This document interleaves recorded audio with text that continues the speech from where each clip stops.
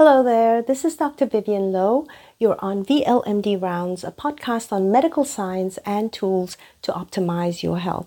As some of you know, I started a series on atherosclerosis. I made the proposal that atherosclerosis really is an autoimmune disease. That's how we should see it, right? And in the first of the series, I talked about how LDL in its modified form, when it's oxidized or changed in any way, is now a neoantigen.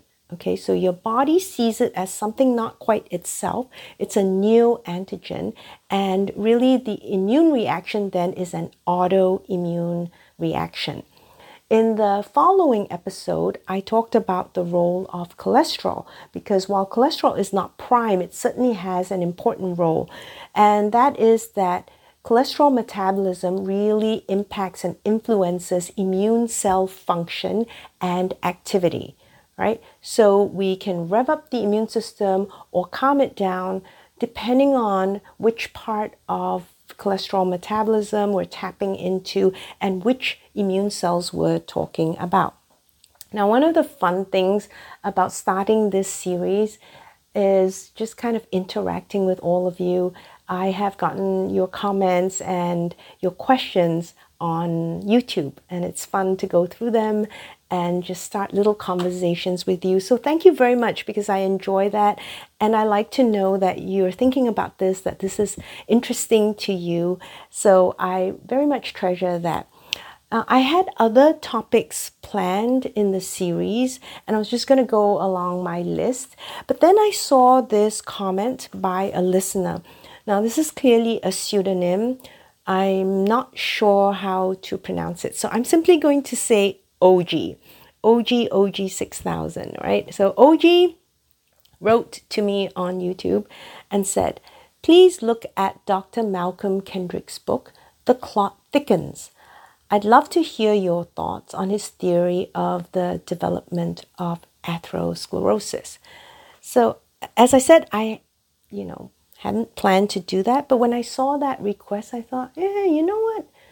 Sure, actually, it would be a good point to make, and it fits into this whole proposal that atherosclerosis is an autoimmune disease. So I thought, yes, why not? Let's just make an episode on that.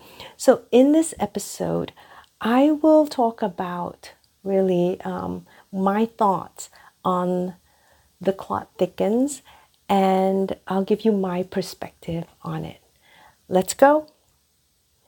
In his book, Dr. Kendrick basically says that it's not cholesterol and it's not LDL, but really it's the health of your glycocalyx and the endothelium, which would be the lining of your blood vessels. I did a whole episode, in-depth episode on the glycocalyx. You can look that one up, right? And basically what he's saying is that because of lifestyle factors, epigenetic factors, smoking, exposure to pollutants, bad diet, then what happens is that you degrade the glycocalyx, which is this kind of viscous lining over the endothelial cells in your blood vessel. And when you expose those endothelial cells, right, once the glycocalyx is gone or denuded, then you start to damage those cells. Those cells can be exposed to different toxins and so forth, and you can damage the cells. And when you have damaged endothelium, then what happens is that you're going to have clot formation there.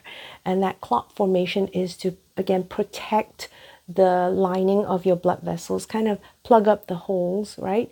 And limit the wound and allow for healing to happen. So the proposal then is that it's not the cholesterol, it's not the LDL, it's really when you damage the endothelial lining and then you form a clot, and this is a blood reaction, is what I think he has been saying. All right, so there are many aspects to this, and as usual, it's a complex subject. but I'm trying to limit the episode to 30 minutes. So I only allowed myself 3 points, and I thought long and hard. And I thought, okay, so the 3 points I want to make are, number one, I want to emphasize platelets as part of the innate immune system. Number two, I want to talk about the interaction between platelets and immune cells. And number three, I am going to bring in complement. I talked about the complement system again on the episode on innate immunity. It's a pretty complicated system. I kind of went in depth a little bit over there. I'm not going to do that in this episode, but I just want you to see the link between complement and platelets. All right, so that's what we'll do. So first, let's look at how our immune system developed. So if you look at the horseshoe crab, it's known as the oldest living fossil. Kind of fascinating because it's relatively unchanged from its predecessor 500 million years ago. So the form of the horseshoe crab that we see today is kind of similar to that whole ancestral horseshoe crab, right? It's in the oldest class of arthropods. And what we've learned is that in this horseshoe crab, really there isn't a separate coagulation system and a separate immune system. It's a unified, integrated system, one system only that does both functions. So it's interesting to look at these comparative studies between invertebrates and vertebrates to see how our immune system developed. So this horseshoe crab has an open circulatory system and innate immune system. Those circulating cells, they don't have blood, so they have something called hemolymph, which is kind of their blood, but it's not the same as our blood, right? So they have these circulating cells in the hemolymph that are called hematocytes. Now, these hematocytes have pattern recognition receptors. And if you remember, these are receptors that are going to recognize conserved structures in microorganisms that may be invading, for example, or any damage or dangerous signals. Okay, they just happen to be these generic receptors that can recognize these generic patterns of danger, of invasion. All right, so these hematocytes actually have these pattern recognition receptors, and when those are engaged, then the cells know there's danger, something's wrong, and the cells are now going to degranulate because they have these granules in them, and they release the granules and form a clot. And this is so that they prevent loss of the hemolymph. They don't want to be leaking hemolymph, right? If there's any damage there. But it also allows them to trap microorganisms. So we think really that the vertebrate blood clotting system really likely evolved from this model. Now, I did a talk once called the Magical Mystery Macrophage Tour. You can still find it on YouTube. Look it up. And I looked at different macrophages. I'm going to be doing a whole episode on macrophages and atherosclerosis, so that's down the road. But you might want to look at that. In that talk, I referenced a group of macrophages. They're called the GATA6 macrophages. And these are coelom or cavity-associated macrophages. That just means that they live in different cavities in your body. So for example, the peritoneal cavity. And this would be right inside your abdomen where all the organs are. And it's bathed in this fluid, the peritoneal fluid. And in the fluid, we have all these GATA6 macrophages floating around. And they're really interesting and very helpful because they can migrate really quickly to sites of injury. And then there, they can help with defense and also repair of tissue. So we know that when there's any damage, right, inside the peritoneal cavity, very quickly those macrophages, the GATA6 macrophages, migrate there. And what do? They very rapidly form clot-like structures, very much like platelets. They just form this big clot. And this is to plug the wound and allow for healing. Now this clot formation is not through regular adhesion molecules like selectins and integrins and so forth, but rather through the scavenger receptors, right? But nonetheless, they form this clot. And the observation is like, gee, they're really acting like platelets, right? So we're starting to see that, there's some relation here between immune cells and this clotting factor, right? This ability to clot. Now, if we look at platelets themselves, platelets have a whole lot of pattern recognition receptors, right? So we think of platelets as a part of the blood system, but they have pattern recognition receptors like toll-like receptors that we see on those innate immune cells. So remember, the pattern recognition receptors can recognize PAMPs, pathogen-associated molecular patterns, or DAMPs, damage-associated molecular patterns, or danger-associated molecular patterns, right? So it doesn't just have to be a microorganism, a pathogen. Any damage or danger can be recognized by some of these pattern recognition receptors. In addition, platelets can express complement, right, which is part of the immune system, the innate immune system. And they also have the Fc gamma receptor, and this allows them to recognize immune complexes that form in the blood, right? So they can, through these receptors, recognize and bind to those immune complexes. They are also able to bind pathogens. People don't seem to realize this, but platelets have antimicrobial properties to directly kill pathogens, right? They can also aggregate when activated, and this helps them trap the microbes and in a way engulf them. Not quite phagocytosis. If you phagocytose a microbe, you're going to kill it, right? These platelets aren't going to be able to really kill those microbes by swallowing them. They don't swallow them the same way as phagocytes do, all right?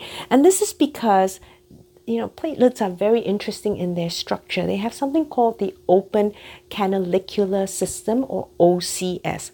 What this means is that it really has a channel, a series of channels, right, that are contiguous with the external environment.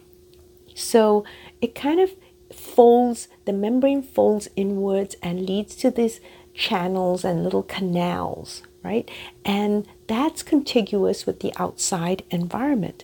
And when they actually, degranulate, remember those hematocytes that would degranulate, right, in the horseshoe crab? Well, these platelets have granules too, and when they are stimulated through the pattern recognition receptors, they can degranulate and they can secrete all kinds of substances like interleukin-1, right? They can also secrete things like chemokines. And these are chemicals that are used to attract neutrophils and monocytes, other immune cells, to the area.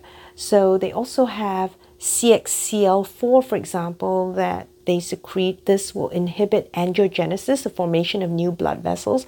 And they also activate macrophages towards a repair kind of phenotype, right? And also the CXCL4 has anti-malarial properties. So there you see that platelets are quite good at antimicrobial effects. They also release things like PDGF, platelet-derived growth factor, and also TGF-beta, so different growth factors, right? They release different substances once they degranulate. Now, I told you about how they can trap organisms and kind of engulf them. So their way of engulfing is just kind of, getting the microbe into their system or series of canals, right, into those channels there, and they hold them there and trap them in a way. And this is not really killing those microorganisms, not like the phagocytes, but it still limits their spread. And the problem with that is that if you trap the platelets, if the platelets trap these microbes in their little clot, right? These clots can still travel around in your body and spread those microbes because those microbes aren't dead yet. So you have something like endocarditis, which is an infection of your heart valves, right? And you form these microthrombi, these microclots that can shoot out to different parts of your body, and they may be carrying some of these microorganisms that are still alive within the clot. And if they get out of the clot, then they can spread the infection, right? Now, platelets also have a lot of interaction with different immune cells. So when they have toll-like receptor activation, one of those pattern recognition receptors, right, the toll-like receptors, when they are activated that way, they can bind to neutrophils, and then they'll activate the neutrophils and help them form nets. If you remember, I talked about neutrophils and how when they self-destruct, they shoot out a web of DNA, and this will trap the microorganisms and kill them. Very toxic, that DNA, right? And that is called a net. That's what they form. And so the platelets will bind the neutrophils and help them form and make those nets to destroy those microorganisms. And we see this in liver sinusoids and also in the lungs, in the blood vessels of the lungs. So we can help trap and kill microorganisms in the bloodstream in those areas, right? They deposit fibrin and they make clots, and they again trap those microorganisms to prevent their spread. And that thrombin also can activate monocytes, right? So those phagocytes can come and attack the microorganism as well. And again, the main problem is if you're trapping the microorganisms, that's good. You're limiting the spread. You know, if you're helping the neutrophils kill them, that's great. We get rid of the microorganisms. However, if they are not actually killed but hiding in the clots, then that could be a problem. So another example, we have adenovirus type 5. It can bind to a coagulation factor called factor 10. And when it kind of binds to it, it just hitches a ride and pretends to be part of your body. So the immune system in your body doesn't recognize it. And now this virus can spread and infect the liver. Right? So it can be tricky, these little microthrombi, because it's a way to limit microorganisms, but the bad side of it is if you don't kill off the microorganism, you could help it spread to different parts of your body. And finally, platelets also help in the development and maturation of dendritic cells. These are antigen presenting cells, right? And so they're going to present antigen to your T cells and so forth to help mount an adaptive immune response. So the platelets really help in maturing these dendritic cells to do their work. Now, in the liver, it's really nice to see these platelets have a good relationship with Kupffer cells. Kupffer cells are tissue-resident macrophages in the liver. All right, so they're the main macrophages that hang out in the liver and do housekeeping properties and keep the liver safe and sound.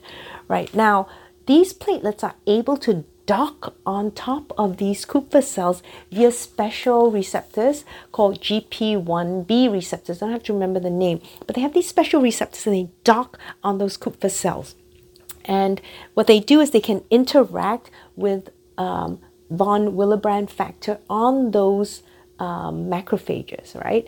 And basically, once they dock on the macrophages, what they do is they start to scan the surface of the macrophages, and they're looking for troublemakers, right? Do we see any PAMPs or DAMPs? Do we see any danger that's associated here? Because if we do, we're going to interact with that von Willebrand factor on the surface of the macrophages and also the liver sinusoidal endothelial cells, right? And the macrophages are going to capture the bacteria, but the adhesion of the platelets to the von Willebrand factor on the macrophages will help to encase again and trap the microorganism. And actually, if you don't have the platelets, you don't have that GP1B receptor that will attach to the von Willebrand factor, you actually see more mortality in animal studies that have been infected with organisms, right? So you actually need the interaction of both platelets and macrophages for us to be effective here in getting rid of the microorganisms. So you can see how it helps in and is part of the innate immune system. All right, the next thing I want to talk about is the complement pathway. I did go into depth in the innate immune episode. I just want to say it's a pretty complex system of proteins. And these proteins generally tend to be in an inactive form under normal circumstances, but when there's some kind of stimulus, then we're going to activate them, right?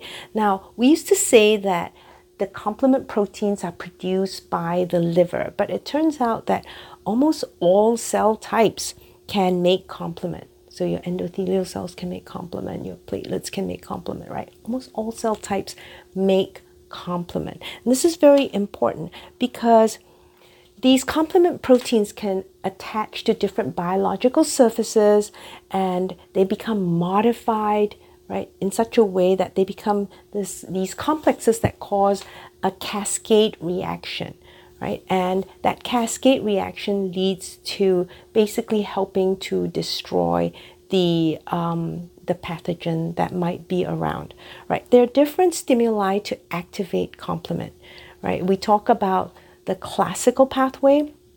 This pathway is activated by antibody-antigen complexes. So we have a protein called C1. It's a complement protein, and it binds to these immune complexes that are circulating. Right? So that's one way, that's the classical pathway. There's a lectin pathway that binds to other chemicals, and then there's the alternative pathway. Now with the alternative pathway, just want you to remember that that pathway is always turned on. You always have a little bit of complement activation in your body because there's always some damage in your body, right? Some cells are dying, some cells are being turned over and so forth. So any damage that is detected, we're going to activate the alternative pathway. And that damage also, by the way, just want to stress, involves damage modified LDL. Okay, so you have damage oxidized modified LDL and you can activate complement via the alternative pathway. All right, now basically this complement system kind of focuses around the C3 complement protein, and that C3 can be broken into C3A, C3B. So C3A is, it has anaphylactic and antimicrobial functions, right? So it can cause a lot of damage, and it can also be, killing the microbe. And it also will attract different immune cells to the site of inflammation. Now, you can think of the C3b as being an opsin. It really tags different damaged cells or pathogen cells, right, microorganisms. It tags them so that phagocytes know when they see the tag, oh, this is a cell that needs to be gotten rid of, right? So it's basically helping those phagocytes identify which cells to swallow up and just get rid of completely. And as I said, you normally just have a little bit of that going on because you always have some damage, some cells that are dying that you have to clean up and get rid of. So that system is always on in your body. However, if you have ongoing inflammation, you push that inflammation on, and we exceed the limit, right? What we're going to do is push this complement system towards a different path, towards a further path is maybe a better way to say it, right? So we're going to push it such that we activate other complement proteins, C5 to C9, for example. Don't have to remember that. But you activate other complement proteins to form this mega, protein complex, right, that we call the membrane attack complex, or MAC, M-A-C. And the reason is that this membrane attack complex is going to punch a hole in the cell. And once you do that, it's bye-bye for the cell, right? Because it's just not going to survive that kind of damage. So when we get to that stage where it's the membrane attack complex that has been engaged. We call that the terminal pathway because it's terminal for the cell. It's bye-bye for the cell, right? So little bit of inflammation, you have that C3 going on, you kind of have a little bit of inflammation going on, but you can help kind of clear the debris that's in that area. But if you have ongoing higher levels of inflammation, then we're going to push everything towards this formation of this membrane attack complex to destroy the cell, right? The terminal pathway. Now, this complement pathway is tough because it doesn't have a negative feedback loop. In fact, it's more of a positive feedback loop, which can get you into trouble because there's no way to stop it once you start that positive feedback, right? Because it would just augment the reaction, just augment the inflammation as we go into a positive feedback loop. The way we regulate complement is actually through other mediators, other chemicals that are produced by different cells, the stromal cells, tissue cells, endothelial cells, right? These cells in the tissue can produce different factors and different chemicals that will help to inhibit the formation of this big protein complex, right? Inhibit complement activation. So we depend on this balance. We have this activation going on and it's controlled by these regulating chemicals that are secreted by surrounding cells to keep the level of inflammation sort of balanced there, right? But once we tip the balance over and we don't have enough of the regulation, then we're really going to have this mega activation of the complement system. And one thing that you should know is that part of activation of complement is really going to result in platelet aggregation, platelet clotting, right? So this is pretty well known. When you have that terminal pathway and you have that membrane attack complex, we're going to activate platelets and we're going to form more of these clots. Now, in turn, coagulation factors themselves can activate complement. So this is bidirectional. Complement activates platelets, platelets activate complement, right? It's bidirectional. So you can see that it's a very complex system here. People always think of platelets as, oh, well, they're just part of the bleeding system in your body, part of the blood. And, nobody sees that it's really very much part of the innate immune system. That's really why, the platelets are so interesting to me, okay?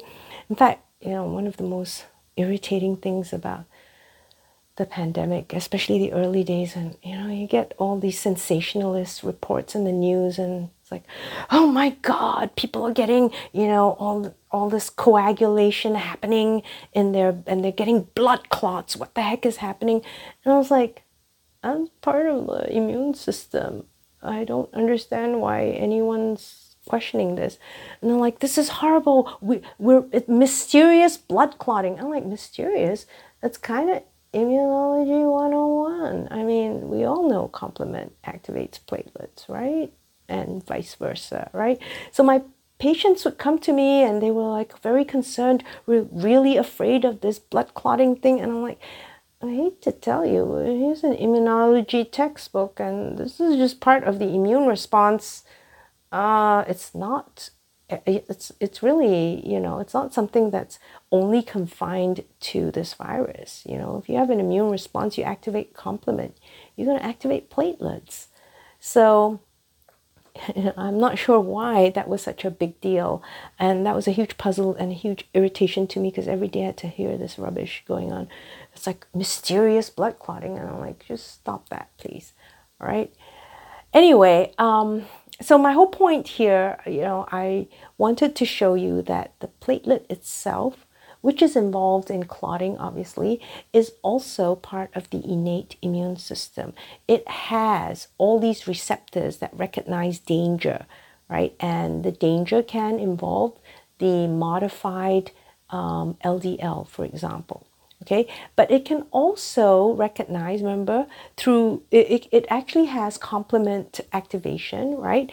And when we have complement activation, complement can be activated through a number of ways. It can be activated through just simple damage that you have in your cells, but it can be activated through immune complexes.